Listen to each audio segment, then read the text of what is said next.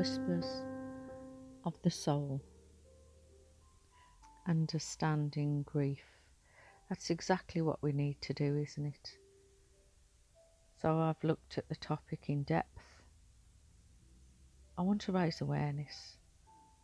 Let's stop brushing grief under the carpet, so to speak, by breaking the stigma surrounding our grief journey.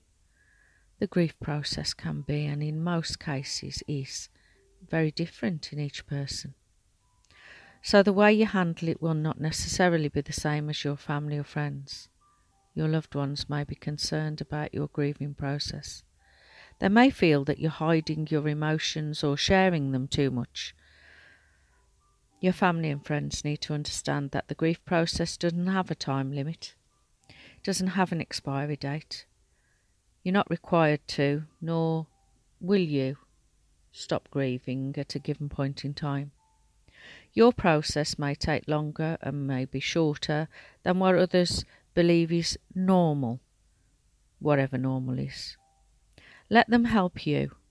If your family and friends want to help, let them. If help is offered, accept it. It's not a sign of weakness after all.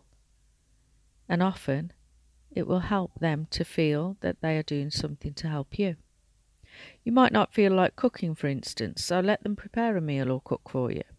You may be overwhelmed. You may need to have the children taken off your hands for a few hours, as it may be too much for you to cope with, or you may need some shopping, etc. If you need help, then all you've got to do is reach out.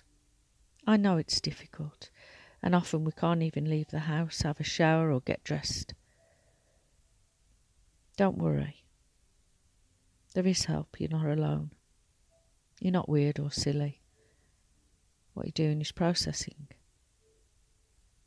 And this is your journey.